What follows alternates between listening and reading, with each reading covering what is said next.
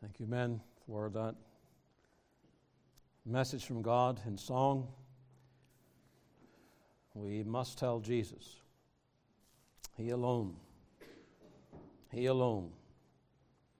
can save us.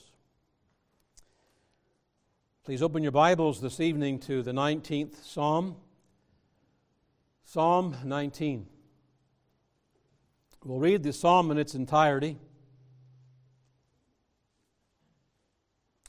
Psalm 19.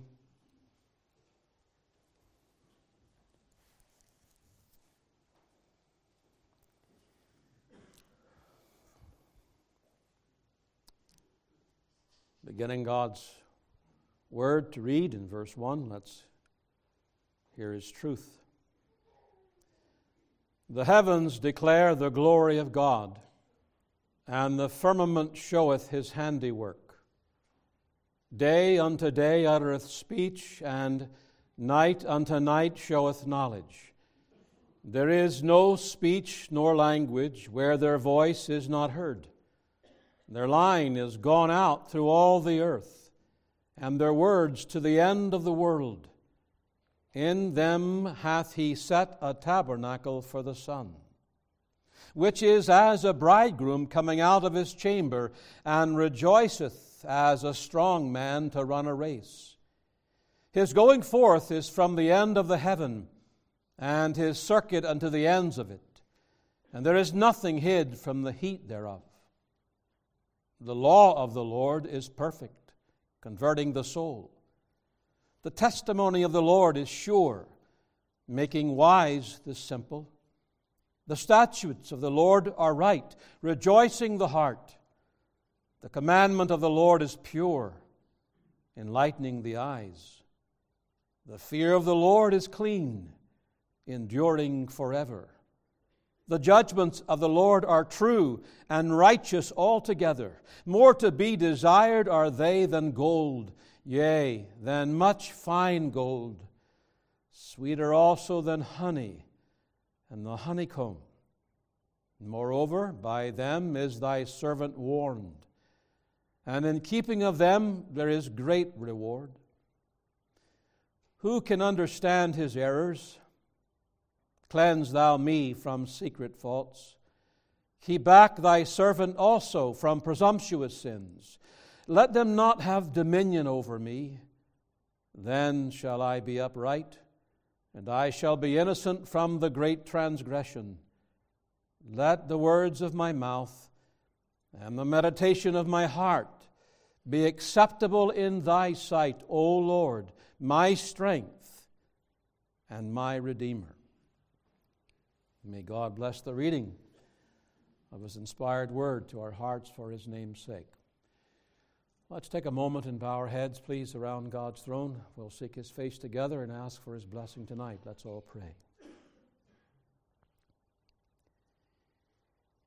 Father in heaven, as we approach the hour when the word of the Lord is opened up, we thank Thee that we have already read in the Scriptures of how precious Thy word is, sweeter than the honeycomb, how pure, how righteous it is, how it is the discerner of thoughts and intents of our hearts. We sang a moment ago and we prayed in the song that Thou wouldst search us, try us. Lord, we don't want to leave any room unvisited by Thee tonight in our life. We don't want any door shut with the keys thrown away and say in essence, don't come in here. Oh God, we pray that Thou wilt search our heart thoroughly. That we might know tonight how we can, in this world, be a people whose lights shine brightly in this dark world, this dark age, and that will especially be seen as we take up this particular struggle that we have as Thy people tonight. We ask it in Christ Jesus' name. Amen and amen. Aside from having immortal souls that will live in heaven or hell for all eternity, there is something very unique, something else that sets man apart from the rest of creation. And that something is that God has given the man this ability to speak. Animals don't have that ability. Communicate they can, but to actually take thoughts and feelings and put them into words, that's been given to mankind. That which we so easily take for granted is one of God's greatest gifts to mankind, this ability to express ourselves, to say what's going on in our hearts, in our heads, with our lips. It's marvelous, actually. And express himself, man does. Words are continually on our lips. In our home, in the house of God, where we work, with our friends, with our enemies. Wherever we are, there is an abundance of words that are spoken, listened to, heard. It's no surprise then that the Word of God lays tremendous stress on the words that we utter. Our text this evening brings us to this problem that we have to struggle with when it comes to our words, particularly our words with each other, our words we say about others, our communication, our conversation. Our chief end, as you all learned as children from the Catechism, is to glorify God and to enjoy Him forever. That means that we are to use our tongues, our mouths, in such a way that they glorify the Lord, that they manifest His glory no matter where we are. That's our chief end. God gave us tongues so that with the words of our mouths we can reveal to the saved and lost alike that we are truly the children of God, not the children of hell. Obviously, therefore, this whole matter of our tongue and the words that we use in our conversation with others and about others is one that is vital and should receive much attention from God's people. It has much to do with our holiness of life. James underscores this fact in chapter 3 of his epistle, where he compares a man's tongue to a rudder of a ship and to a bit that is put into the mouth of a horse. In both cases, it's a very little thing, but how great a thing it is. How important it is to have the rudder on the ship and the bit in the horse's mouth. As large a thing as the ship would be, it's only a small thing, a rudder, that steers it. As small as a bit may be, it does control that majestic strength of a horse. It's so vital to the ship being directed where it should go, to being useful, so vital to the horse and the work it has to do.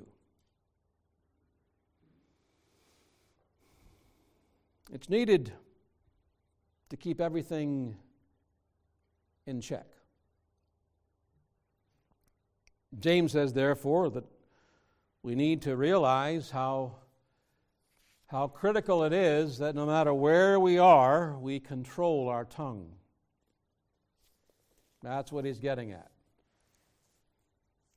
The churches to whom he was writing this epistle were having an issue with that.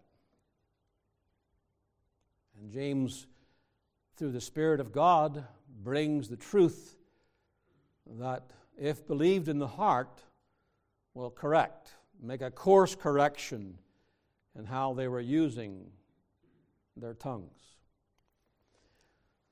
It is a very world of iniquity, he says, and be it ever so small, it can kindle a great fire that devastates and destroys. You see, we reveal what we really are by what we say. Out of the abundance of the heart, the mouth speaketh. I'll say more about that a little bit later. As we speak, we are really showing what's filling our heart,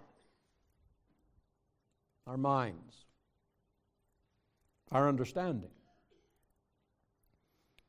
The Lord Jesus said, Matthew 12, "A good man out of the good treasure of his heart bringeth forth good things, and an evil man out of the evil treasure bringeth forth evil things." It's in light of this truth that I want to draw your attention tonight to my text found in verse 14 as we look at this struggle. David prays to the Lord, "Let the words of my mouth and the meditation of my heart be acceptable in thy sight, O Lord, my strength and my Redeemer." David begins the psalm in speaking of how God's heavens declare the glory of God. He goes on to sing of how even the day and the night speak of God's glory. And at the close of this psalm, he prays that his speech, like the words that are uttered by the heavens and the firmament, would declare the glory of the Lord. That the words of his mouth would be acceptable, that is, pleasing to God, and not displeasing, not grieving, but glorifying to him. Of course, such a text as this brings us face to face with the struggle we have, you and I have, all of us have as his people, with controlling our tongues. Our words with each other, how we talk, what we talk about, what we say. Words mean something. So from this text, I want to speak to you this evening in this next to the last conference meeting on our struggle for a holy tongue. That's what David's writing about. Our struggle for a holy tongue. The first thought I want to leave with you is this: the reason we have this struggle in the first place. It's true that every struggle we're looking at throughout the week has been because of the sinful nature that we have. That's the reason it's there. If we were sinless, there wouldn't be a struggle. It's because sin is still dwelling within us that this little member right here can set a fire that destroys and devastates people, that does damage that sometimes can never be fixed, that hurts people deeply, that destroys reputations, that grieves the Holy Spirit. We all have to deal with it, and it's there because of the sin nature. So the fact that David is praying about this, taking it to God, intimates that the use of his tongue was a matter for prayer. I must tell Jesus about my tongue. Jesus can help me. Jesus alone. Let that ring in your hearts tonight. All throughout the things that we must look at Let that ring. Jesus can help me, and He alone, as I struggle to keep my tongue under control and it be a holy tongue, acceptable words that are pleasing to God. The first reason is clearly seen from looking carefully at the context of this prayer. I pointed out that those first 6 verses, David has been under divine inspiration, reflecting on the revelation of God's glory in nature. In verses 7 through 10, he's taken up with the revelation of God's holiness through His Word. His glory in nature is displayed, but now he turns to the Word, and the emphasis is upon the purity and the holiness of God who gives the Word. Note the terms he uses in connection with God's law throughout that section. Perfect, right, pure, true, righteous. He's describing the word of the Lord, the expression of the Almighty that declares who He is, pure, righteous, true, perfect. Nature reveals the glory of God's handiwork. It reveals the glory of His knowledge. But it is His Word. It is His commandments, the statutes, the judgments, the law that especially reveals His holiness. And it was through this Word that David's soul, he says, was converted. It made him wise. When it was converted, he got wisdom, and when he got wisdom, it rejoiced his heart. It enlightened his eyes. And it is then that David prays in verses 12 and 13, "Who can understand his errors? Cleanse thou me from secret faults. Keep back thy servant also from presumptuous sins. Let them not have dominion over me. Then shall I be upright, and I shall be innocent from the great transgression." Now that is what precedes his prayer to God for a holy tongue. And so the first reason David utters this prayer shows us just why there is this struggle. First, why?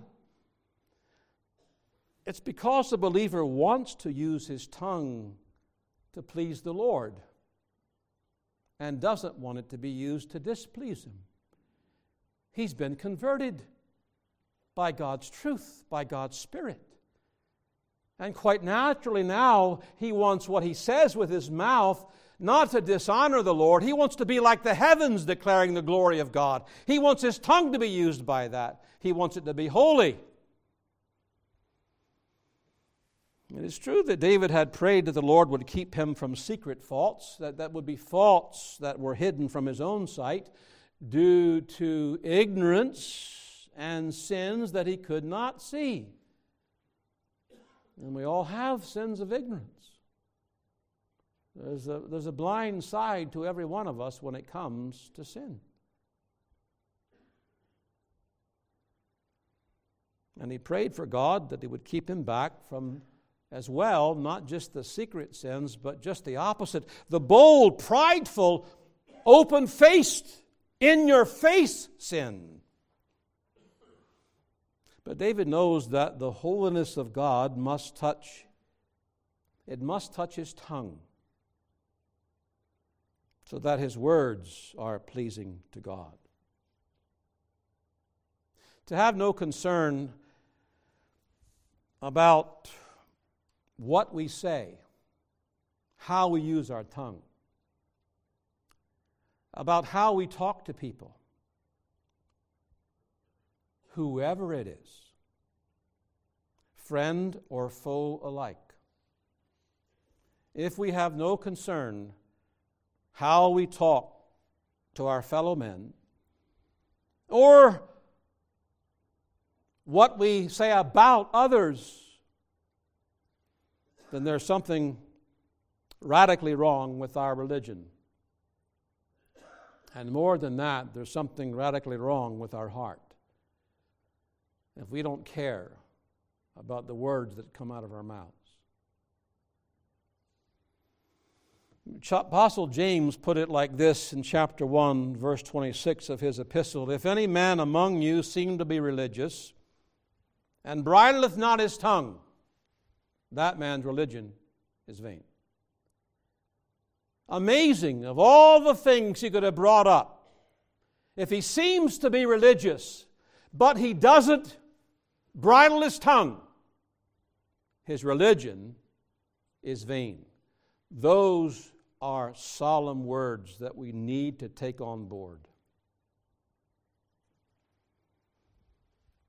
He's obviously pointing out that the holy tongue, a tongue that speaks words that please the Lord, is a measure of true religion, a measure of true faith, true holiness. The opposite has to be true. The apostle envisions anyone who has that appearance of being a Christian and who obviously considers himself to be a Christian. They seem to be religious because they did religious things. They came to church, they sang the hymns, they prayed, they gave their offerings. But if the tongue, James is saying, not only here but throughout the Scriptures, if the tongue is marked by a blatant lack of self-control, it indicates that their hearts are deceived about their spiritual state. Their religion is vain. Out of the abundance of the heart, the mouth speaketh. No matter what that person may think about himself, no matter what others may think of him, if he has an unholy, an unbridled tongue, his religion is false. It's obvious that David believed that the extent to which saving faith, sanctifying grace grasps the heart can be measured by the extent to which the Holy Spirit and the Word of God has control of the tongue. There is no other deduction that you can make from what he's saying.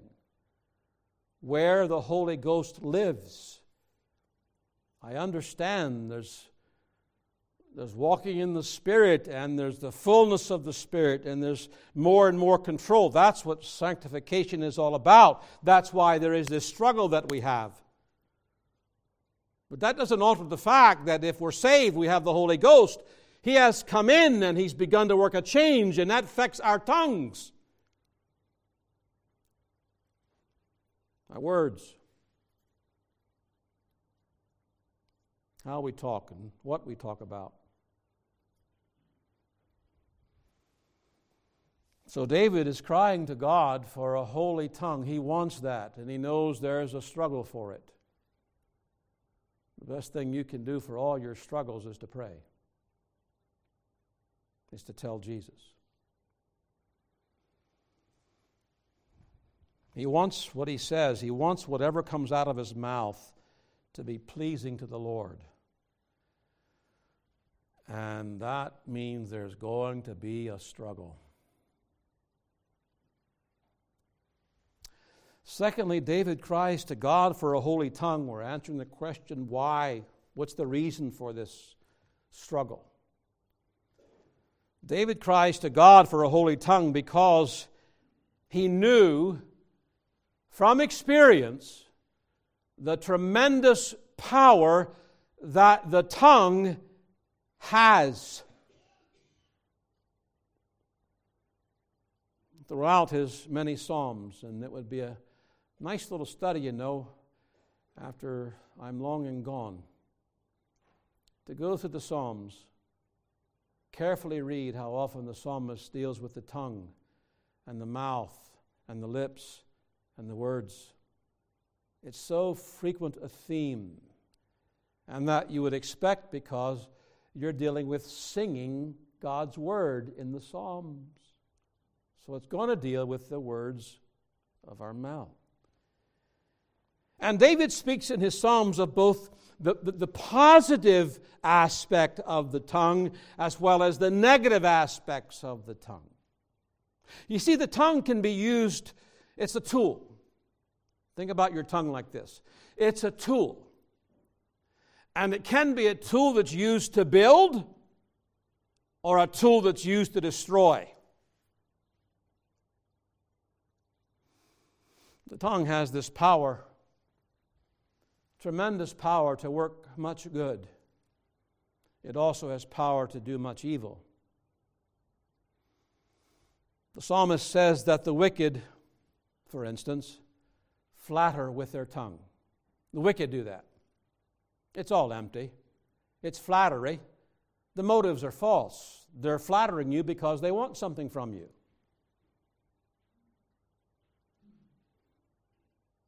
He says that their mouth is full of cursing and deceit and fraud. Under his tongue is mischief and vanity. That's someone whose tongue is not under control by the Spirit of God. He's not saved. If that's his lifestyle. The tongue is a sharp sword, he says. He speaks of a lying tongue, a deceitful tongue. He writes, the tongue deviseth mischiefs like a sharp razor working deceitfully, cutting. So the list goes on. But then David speaks in the Psalms of the positive power of the tongue. My tongue shall speak of thy righteousness and of thy praise all the day long. The mouth of the righteous speaketh wisdom, and his tongue talketh of judgment. My tongue shall sing aloud of thy righteousness. And so on it goes. It's a tool that can build or a tool that can destroy. It has the power, your tongue and mine, according to the Solomon, the writer of Proverbs, it has the power of death and life. That's serious.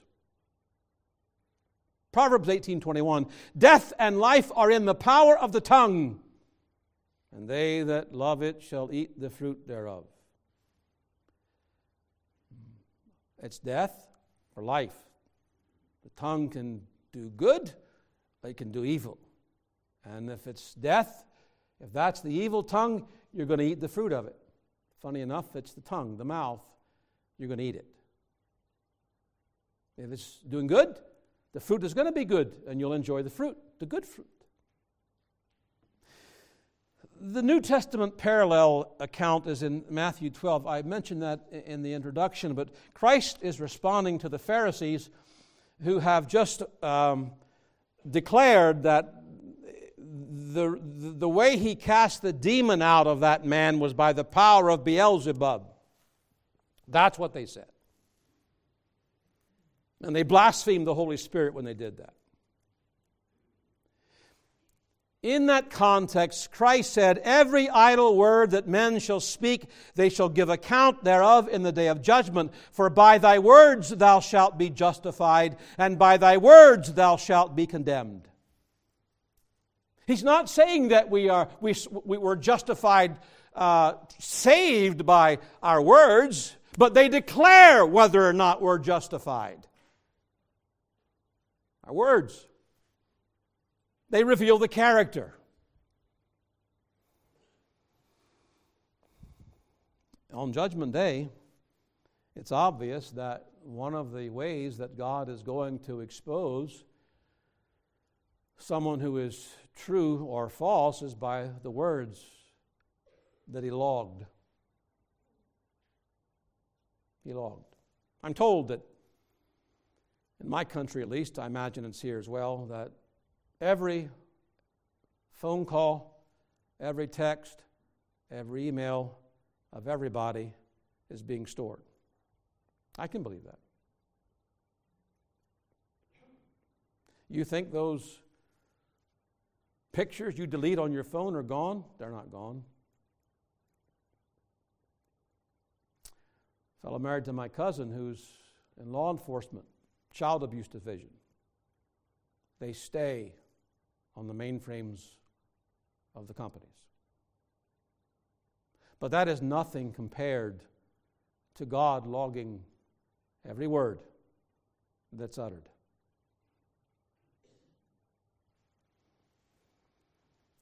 The tongue has this power to bring blessing or to bring cursing into our lives and into the lives of others. David has a question for the children in Psalm 34. Come, ye children, hearken unto me.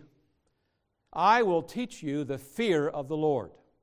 Right? So what he's about to say, he's summarizing, I want to teach you what the fear of the Lord is really all about.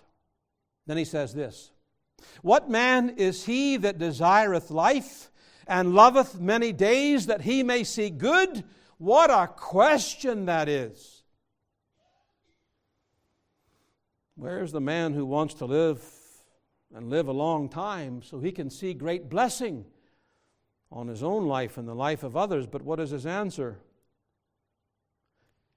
Keep thy tongue from evil and thy lips from speaking guile. Isn't that amazing?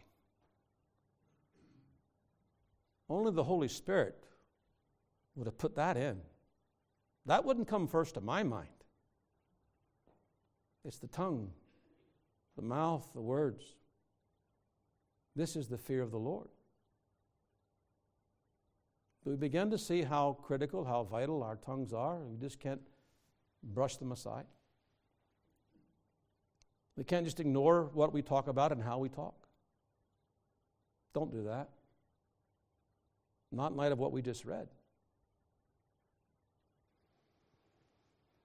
You see, a holy tongue and holy conversation, words that are pleasing to God, words that glorify God, automatically are a blessing to others. And I know if you're His, you want to be a blessing to them. You don't want to be the opposite to them. My prayer was often that God would bring me here, that I could simply be a blessing to this congregation. But it wasn't me that I was asking Him for. It was Christ in me. Just hide this man behind Christ. That's what we want as the Lord's people. Just the instruments, just the channels. And I know you want that. Yeah, I know you want that. Do you realize, in light of that, how critical it is that you struggle for a holy tongue?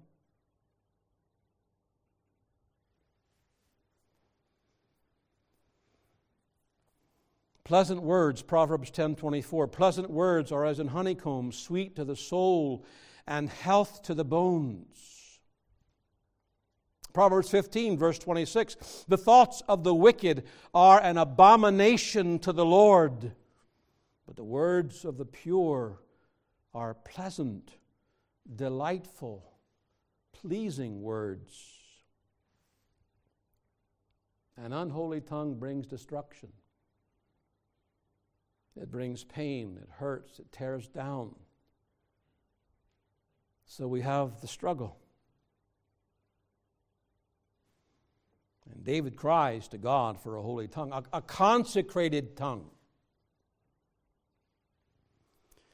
My second major thought this evening is to look at the root of the holy tongue, the root of the holy tongue.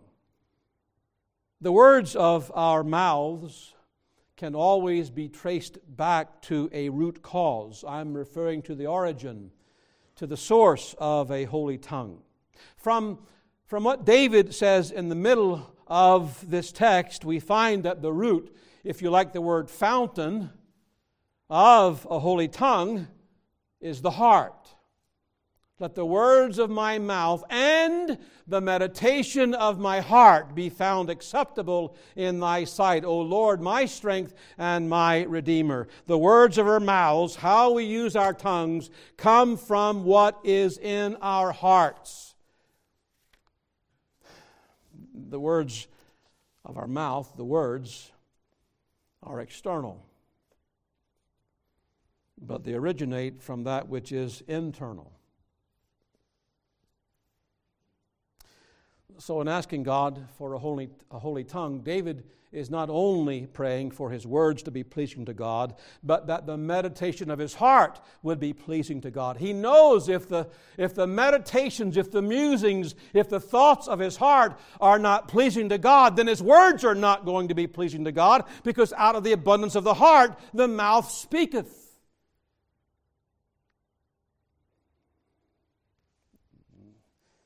That's what the Lord Jesus said in Matthew 12:34, if you want the reference.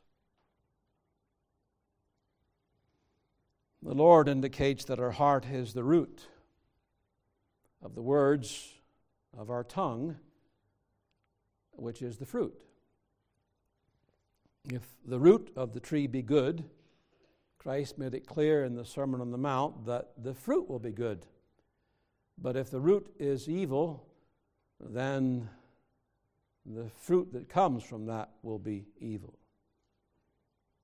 That means to the degree that the meditations of our heart, what's in our hearts, are holy and good and pleasant and pleasing to God, then the words that come out of our mouths will be holy, pleasant, and pleasing to God. The struggle we're dealing with tonight, as all of them are, and I've tried to emphasize that, is really a heart issue. It's a heart struggle. The war that's going on, whether it's trying to deal with that thorn in the flesh, or trying to deal with the battle between faith and unbelief, or that battle with worry, but whatever they are, it's a heart issue. David knew it. That doesn't mean to say what I've just pointed out about the evil root, evil fruit, good root, good fruit. It doesn't mean to say that in the context of the tongue that a man who has been given a new heart in which the Holy Spirit dwells will never say words that are unacceptable to God. He will. You know right well he will. You know right well you have. I know right well I have. Unkind words, cutting words, harsh words, destructive, needless, prideful. Shall I go on? I'm sure you could fill in your own adjectives as you think about the use of your tongue. Let's be honest. Let's just be honest before God. It's silly to pretend that this isn't us. Or that man's not talking about. Yes, I'm talking about every one of us here tonight. We have this struggle. We say things that grieve the Lord. It's real. But that doesn't mean our profession is false. We're talking about a habit of life. We're talking about a character being described as far as those who have a false religion. That's all they do. That's what comes out continually. They have no control over it. There is no holy bit in their mouth. There is no godly rudder that's guiding their life because they're not saved. The heart's unregenerate. Evil dwells within. The root is evil. And so it's going to be characterized by a constant flow from their mouth of bad words, bad conversations, unpleasing to God. And it doesn't bother them. You know the old sailor, you know the bio of John Newton. I don't know if it's true or not, but the bio says he could curse for 15 minutes straight and not repeat the same curse word. That's quite a vocabulary, you know. Until God saved him. And it all changed. The cursing stopped. A child of God may at times utter angry words to your spouse. Listen, folks, you don't have to be 200 decibels shouting to utter angry words. You can utter angry words at 10 decibels. I'm not going to let any one of us off the hook. Angry words, and they cut deeply. Christians utter lying words. They lie on their income taxes. They call them white lies when they tell people things. Tell them I'm not here. Tell them I'm not here. Just go ahead and lie to them.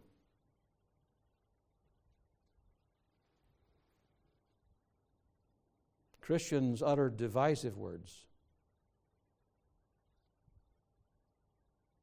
Churches have been split wide open because Christians, they use their tongue to divide people, to divide the body of Christ. Christians have done that.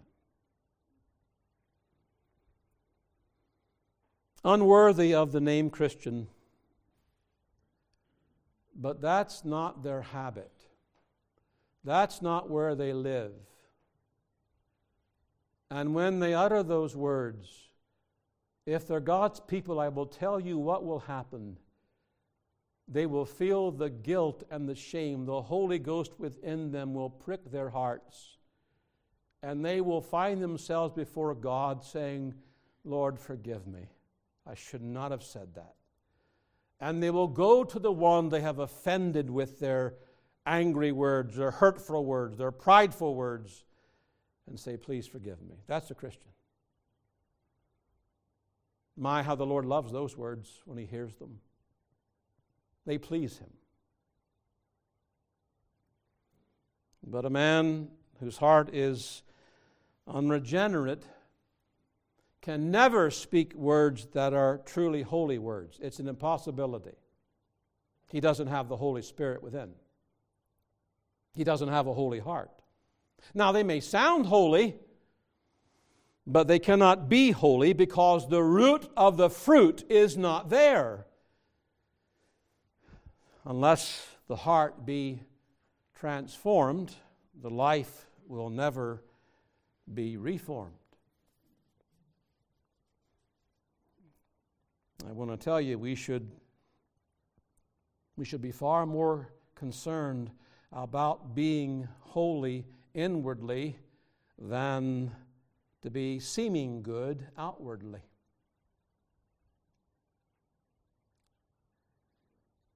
Because God looks upon the heart. This is why James said that if any man seems to be religious but does not bridle his tongue, then his religion is vain. It's useless, it's empty, it's false. We come to the, and I don't mean any pun here, but we come to the heart of the whole matter tonight when we come to the heart itself. The heart is the fountain, and the words are the streams that flow from the fountain. Dirty the fountain, you dirty the words. How do we keep our words holy? By keeping our hearts with all diligence. Proverbs 4. I imagine that the vast majority of you know that text very well. Keep thy heart with all diligence. But what does that mean? It's like so many things. We know the verses. We can quote them off. We've memorized them. But we've never really sat down to analyze, to break it down, and what it actually looks like in real time. And we miss so much when we just read them and, oh, that's a nice verse, that was comforting, or that was challenging, or whatever it was. It's the digging down into it as best we can. We're talking about the meditations of the heart. So in the first place, what it looks like, it means that we pay very careful attention as to what is allowed into our hearts. What is allowed to fill it up, because whatever fills our hearts is that which is going to eventually come out in words. Since out of the abundance of the heart, what's filling it up? The mouth speaketh. So therefore, you don't want the fountain to be polluted, because if the fountain is polluted because what's been allowed in, I can guarantee you what you're going to say, how you're going to say it, is going to be adversely affected. It's only reasonable, is it not?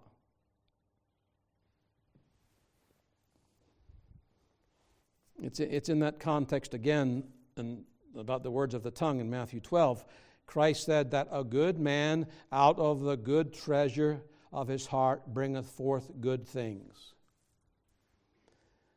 That word treasure is an interesting word. You know Greek. All of you do. Well, little ones might not right now, but you older ones know this Greek word for treasure. Thesaurus. Sound familiar? Thesaurus? What's a thesaurus?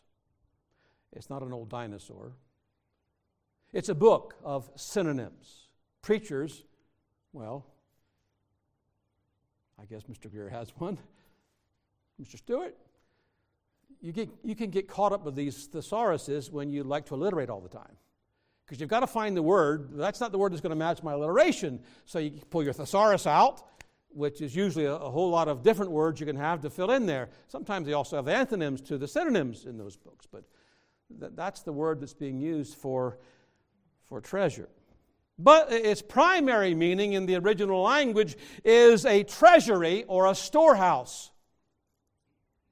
A treasury is a place where you store up things, you store up treasure that is what? Valuable to you. Valuable. It's precious to you. That's why you store it up. You don't put the junk into a treasury. It's stuff that's important. You don't want to lose it. You don't want it to be stolen. And if a man has in his heart good treasure, if he has stored up good treasure, it will be shown when he talks. It'll be shown by his tongue, his speech. Everyone who's been born again has this good treasure placed in his heart by the Holy Spirit. The Word of God is planted in his heart, right? Thy law, David says in Psalm 40 verse 8, thy law is within my heart. The Holy Ghost puts it there. The law is written on the heart. God has put His love in our heart. The Spirit of God sheds forth the Father's love in our hearts, whereby we cry, Abba, Father. Note that's where the prayer comes from. The love of God being planted in us by the Holy Ghost moves us to use our tongues to pray. It's a treasure put there. There is a new will that we have. We have a new love in our hearts. A new mind that God has put there. And out of those treasures, if they are truly there, a man will speak. It will show up in the words that he utters. Don't miss the point, please, that the heart is still the place where the child of God is to continually store up those things which he has taken pains to collect because they are valuable to him. This is the fountain of a good heart. You store them up. You say, I want a holy tongue. Then I know that what's in my heart's going to come out in how I talk and what I talk about. I need to store up, treasure up good things that will give me a clean fountain so the words that come out are clean. I need that rudder. I need that bit in my mouth because I've got a sinful nature that if it is not brought under control, it will say things that are horrendous. And you will hurt the people that you love the most because the tongue is not under control. To boil it all down, there are things which the believer must be careful to keep out of his heart, and there are things which he must be careful to store up in his heart, if his tongue is going to be holy. Things like what? Keep out things like what? If we must keep out of our hearts anything that is defiling, that is corrupting, guarding it. Remember, you don't want to pollute the fountain. Polluting the fountain pollutes the tongue. There are two avenues which corruption, or we'll get to the other in a minute, but the good things can enter into the heart. Those two avenues are the eyes and the ears. Those are the channels through which these bad things or good things enter into the heart. David said in Psalm 101 verse 3 that he would set no wicked thing before his eyes. Why? Because the eyes are the inlets to lust. The lust of the eyes, to take the words of Paul, or John, I should say, and are easily caught up with things, just a glance, that inflame the heart, that corrupt, that defile the heart. And there's no way under God's glorious heaven that you're going to have those eyes as an inlet for something that is corrupt and it's not going to affect your speech. I'll tell you where it affected. First off, it's in the place of prayer. You won't want to pray. You won't want to call upon the Lord. The fountain's been polluted. It's been corrupted.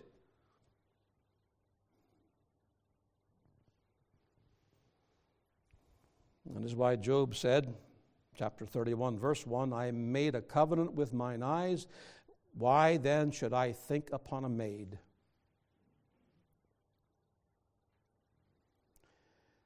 It seems that many of God's people don't understand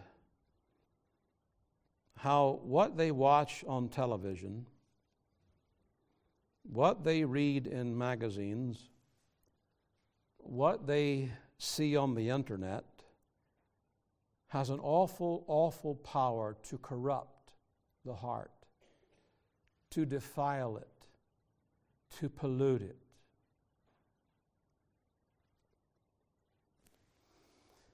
To set before our eyes worthless, wicked things is to put them on a path directly to our hearts. And when they are in our hearts, guess what's going to happen? It's going to affect how we talk. The things we say, the things we don't say.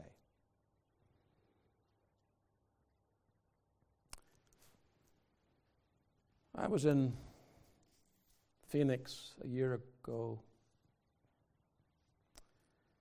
in a hotel room, and it was the Olympics. I don't have a TV, so I don't get to see these live things going on. That I turned it on. There's a channel for the Olympics. It's great, but then a commercial comes on, and they're lesbians and homosexuals. This is just regular. This is not cable. This is regular television. And I begin, this is regular stuff now. I mean, it's perverse. It's sick. And why would we allow that? to be in our homes.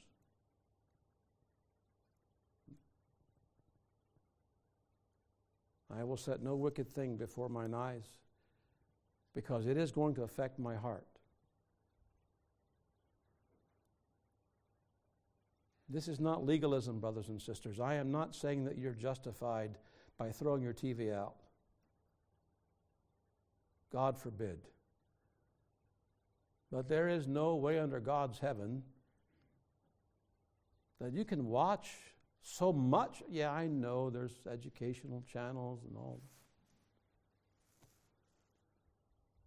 My fear is there's much more being watched than that.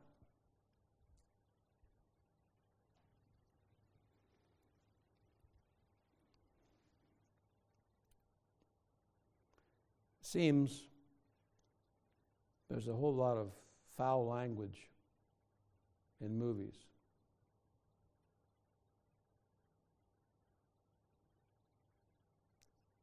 I know that you would never in a million years let some man come into your home with your children there and start cursing away. You would stop him dead in his tracks. Mister, close your mouth. But for some reason, it's like there is a veil put over our eyes when it comes to movies that are just full of cursing. And your kids are being raised with it. They may be hearing their first curse words in their own homes on some television set.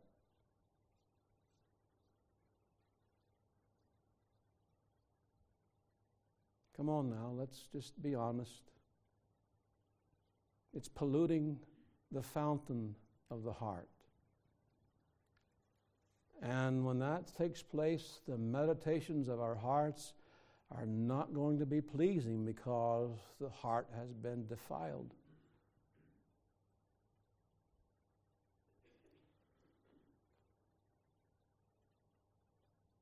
The other avenue is the ear. What we listen to. This is the avenue to our hearts. What we listen to is going to affect the spiritual state of our heart. If you don't think that listening to rock and roll, whether it's the traditional hardcore rock and roll, they have all kinds of names for it now, I understand. I listen to rock and roll. I know all about it, at least from my era. I know the message. I know the music. It doesn't matter if it's taken the venue of Christian rock and roll. It makes no difference. I mentioned some night along the line here of those 3 years I spent in drinks and drugs and rock music, and the Lord drew me out of it all, set me back. He restored His wandering sheep. So I'm in my apartment bedroom, and I'm cleaning everything up, and I have this Christian radio. There's preaching on it, on the radio, and then I heard this music, and I just stopped dead in my tracks. That's the music I just threw in the bin. I recognized it. That's rock music. Don't anyone tell me that music is amoral. Music is not amoral. It's the universal language music. And I was shocked. I had no idea about, in those days, contemporary music. I was clueless. I shut it off and never turned it back on again, that station anyway, because I knew what that was going to do to me. It was going to defile my heart. Don't think you can just listen to any old kind of music you want to, and it's not going to affect your heart. You have believed the lie of the devil if you think so. You are deceived already.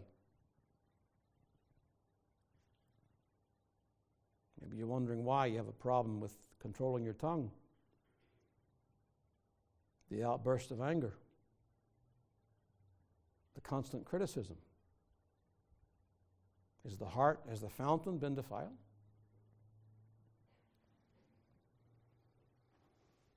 Be not deceived.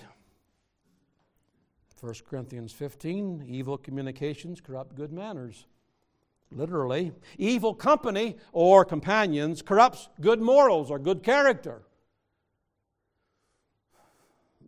the attitudes of the companions, their mindset, their corruption comes out clearly in the words of their mouth.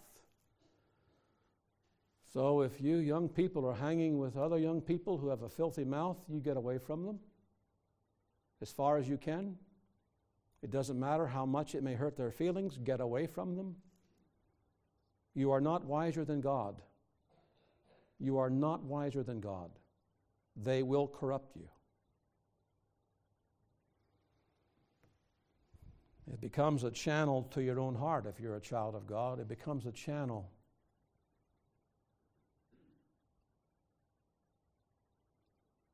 And you'll back talk to your mother. You'll be unkind, mean, arrogant. Oh, you're a Christian.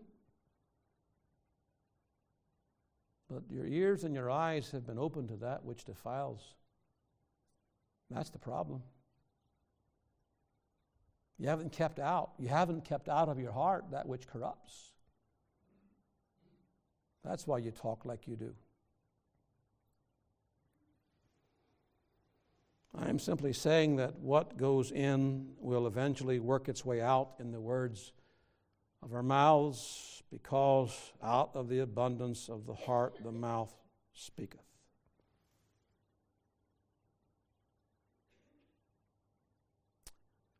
That's why there's juicy gossip. Did you hear? Well, it's the truth. Like that makes gossip okay. Don't misunderstand what I'm saying. When the Word of God says, speak evil of no man, it's obvious that the Christian must give righteous judgment. And when there is fault that's got to be exposed and dealt with, you've got to say, here's the truth. But it's never done with the purpose of injuring. That's the difference. It's not designed to hurt.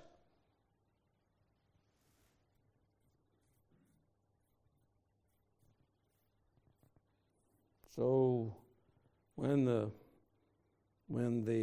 heart, because it's defiled, utters critical words, they're done to destroy.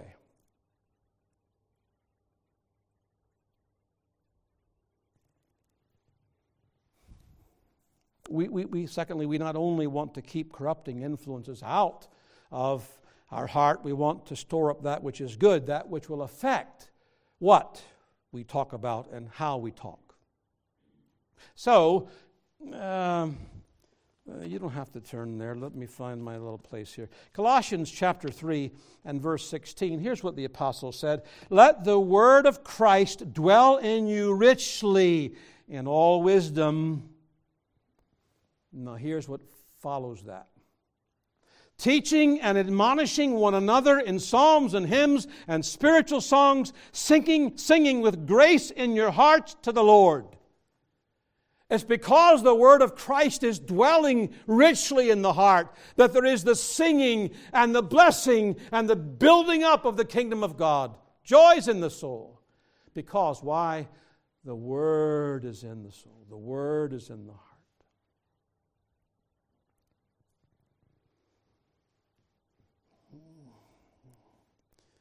To hearken back to the words of Christ Jesus, we want to store up the good things, and the good things, part of that is the Word of God. How shall a young man cleanse his way? By taking heed thereunto according to thy word. Thy word, thy word. So you know obviously then why you have a trouble with your tongue. The word's not going in.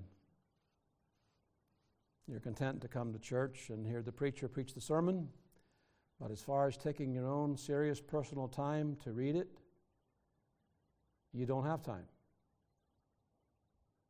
And why would you therefore be surprised that you're not controlling your tongue? Because you're not storing up the good things in your heart. You do that and the good things come out. I don't think we realize how valuable serious Bible study actually is to living a holy life and controlling our tongues.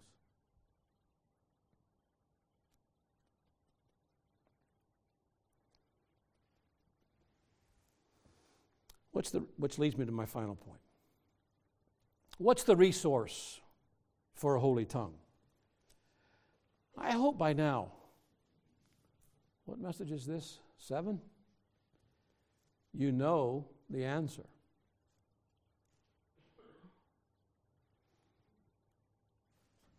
He says, "Let the words of my mouth and the meditation of my heart be found acceptable in thy sight, O Lord, my strength and my Redeemer." Literally, O Jehovah, my rock and my Redeemer.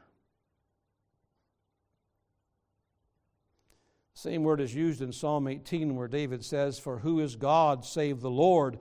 Or who is a rock? That's the word. Save our God. It is God that girdeth me with strength and maketh my way perfect. So it is, brothers and sisters, the Lord who is the resource for all that is necessary to have a holy tongue.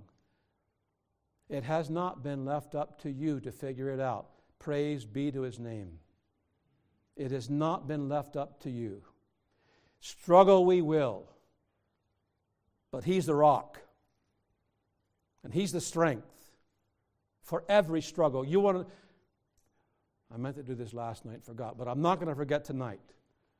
Oh, Pastor Wagner, you just don't know how much I struggle with my tongue. I'm just short-tempered and I get impatient and I say things that to my spouse or to my child or to a child to the parent, and I just can't. Well, let's put that problem with my tongue. Now, what are we going to put before it? My grace is sufficient for your struggle with your tongue. My grace is sufficient. We get a holy heart and therefore a holy tongue by persistently praying for it. If you believe that God is the source, He's really the only way this is going to happen, the only way your speech is going to become purer, more like the Master's, more in line with the Word of God, and not as hurtful, harmful, prideful, whatever problem is, then what better thing can you do than go to God and keep praying, "Lord, I got a problem with my tongue, but you said you're my rock and you're my strength. I can't beat this, but you can." So you pray and you pray. And a wonderful transformation takes place, brothers and sisters, when you pray. Because He said He will answer. He's not pulling your chain. He's not just holding out this little carrot. No, it's a true promise. I'll help you and I'll strengthen you. And you'll find that the temper dies down and you become more convicted when those proudful words come out of your mouth. You realize that was so proud. You didn't see it before. It was arrogance. But now you begin to see, because God's been answering prayer. We get a holy tongue not just by praying to God for one who is our rock and strength, but we get a holy tongue by walking in the Spirit, who is the Holy Spirit. You walk in the Spirit, you will not fulfill the deeds or the lusts of the flesh. You won't. That's a promise. Walk in. In the chapter dealing with drunkenness, Ephesians 5, be filled with the Spirit. That is not referring to these instantaneous fillings for service. It's existing full of, under the control of the Holy Spirit. That's something held out to us by the Lord. You don't say, well, it's for older, more mature Christians. That's nonsense. That's what the devil would have you to believe. is for any child of God. You can exist full of under His control, which will mean your feelings, your emotions, your thinking are now under His control. That bit is in your mouth. And you think about launching it, He just pulls you back.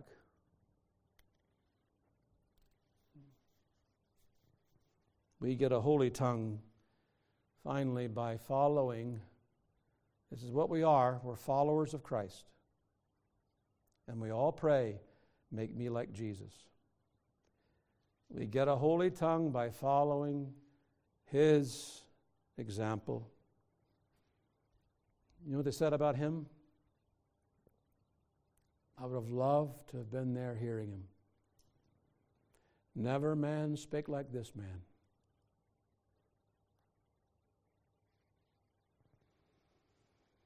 Is He not our pattern? Isn't that what this is all about? Talking as much as by the grace of God we can like Christ. Our tongues seeking to be holy like Christ's tongue was holy. Not grieving God with our tongues. Christ's words never grieved His Father. This is my beloved Son, in whom I am well pleased. 1 Peter 2, for even hereunto were ye called. This is our calling. Listen carefully, and I'll be done. Because Christ also suffered for us, leaving us an example, that ye should follow His steps, who did no sin, neither was guile found in His mouth. Who, when He was reviled not again. When He suffered, He threatened not, but committed Himself to Him that judgeth righteously.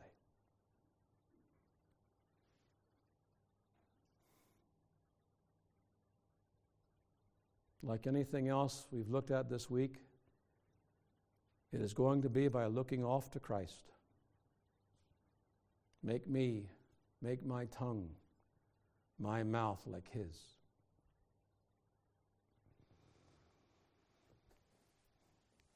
Before I close,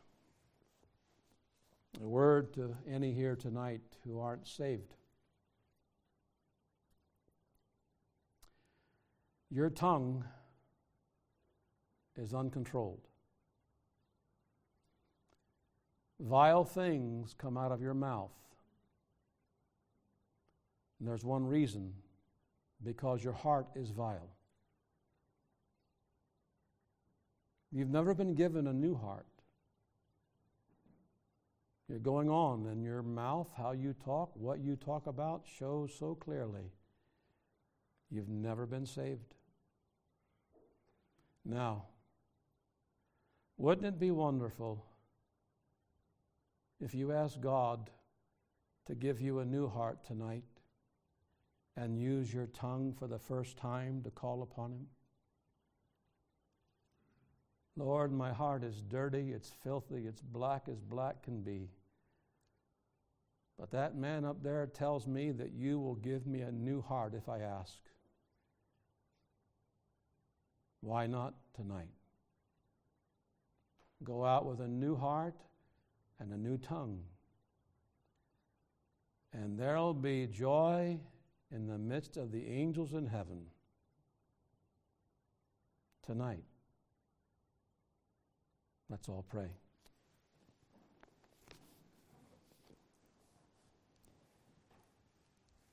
Father, we come at the close of the meeting praying once again that the word of the Lord would not be snatched away by the fowls of the air, by carelessness. We would take the word to our closets and pray over it and pray it in. We would take it in earnest. For thy people really want to have holy tongues. Grant them to grow more and more as the holy tongue of thine own Son. May people discern it's Christ in us speaking. for that soul or souls that know thee not. In his name we ask that thou wilt arrest them and give them no peace until they use their tongue to call upon the name of the Lord. In his name we pray. Amen and amen.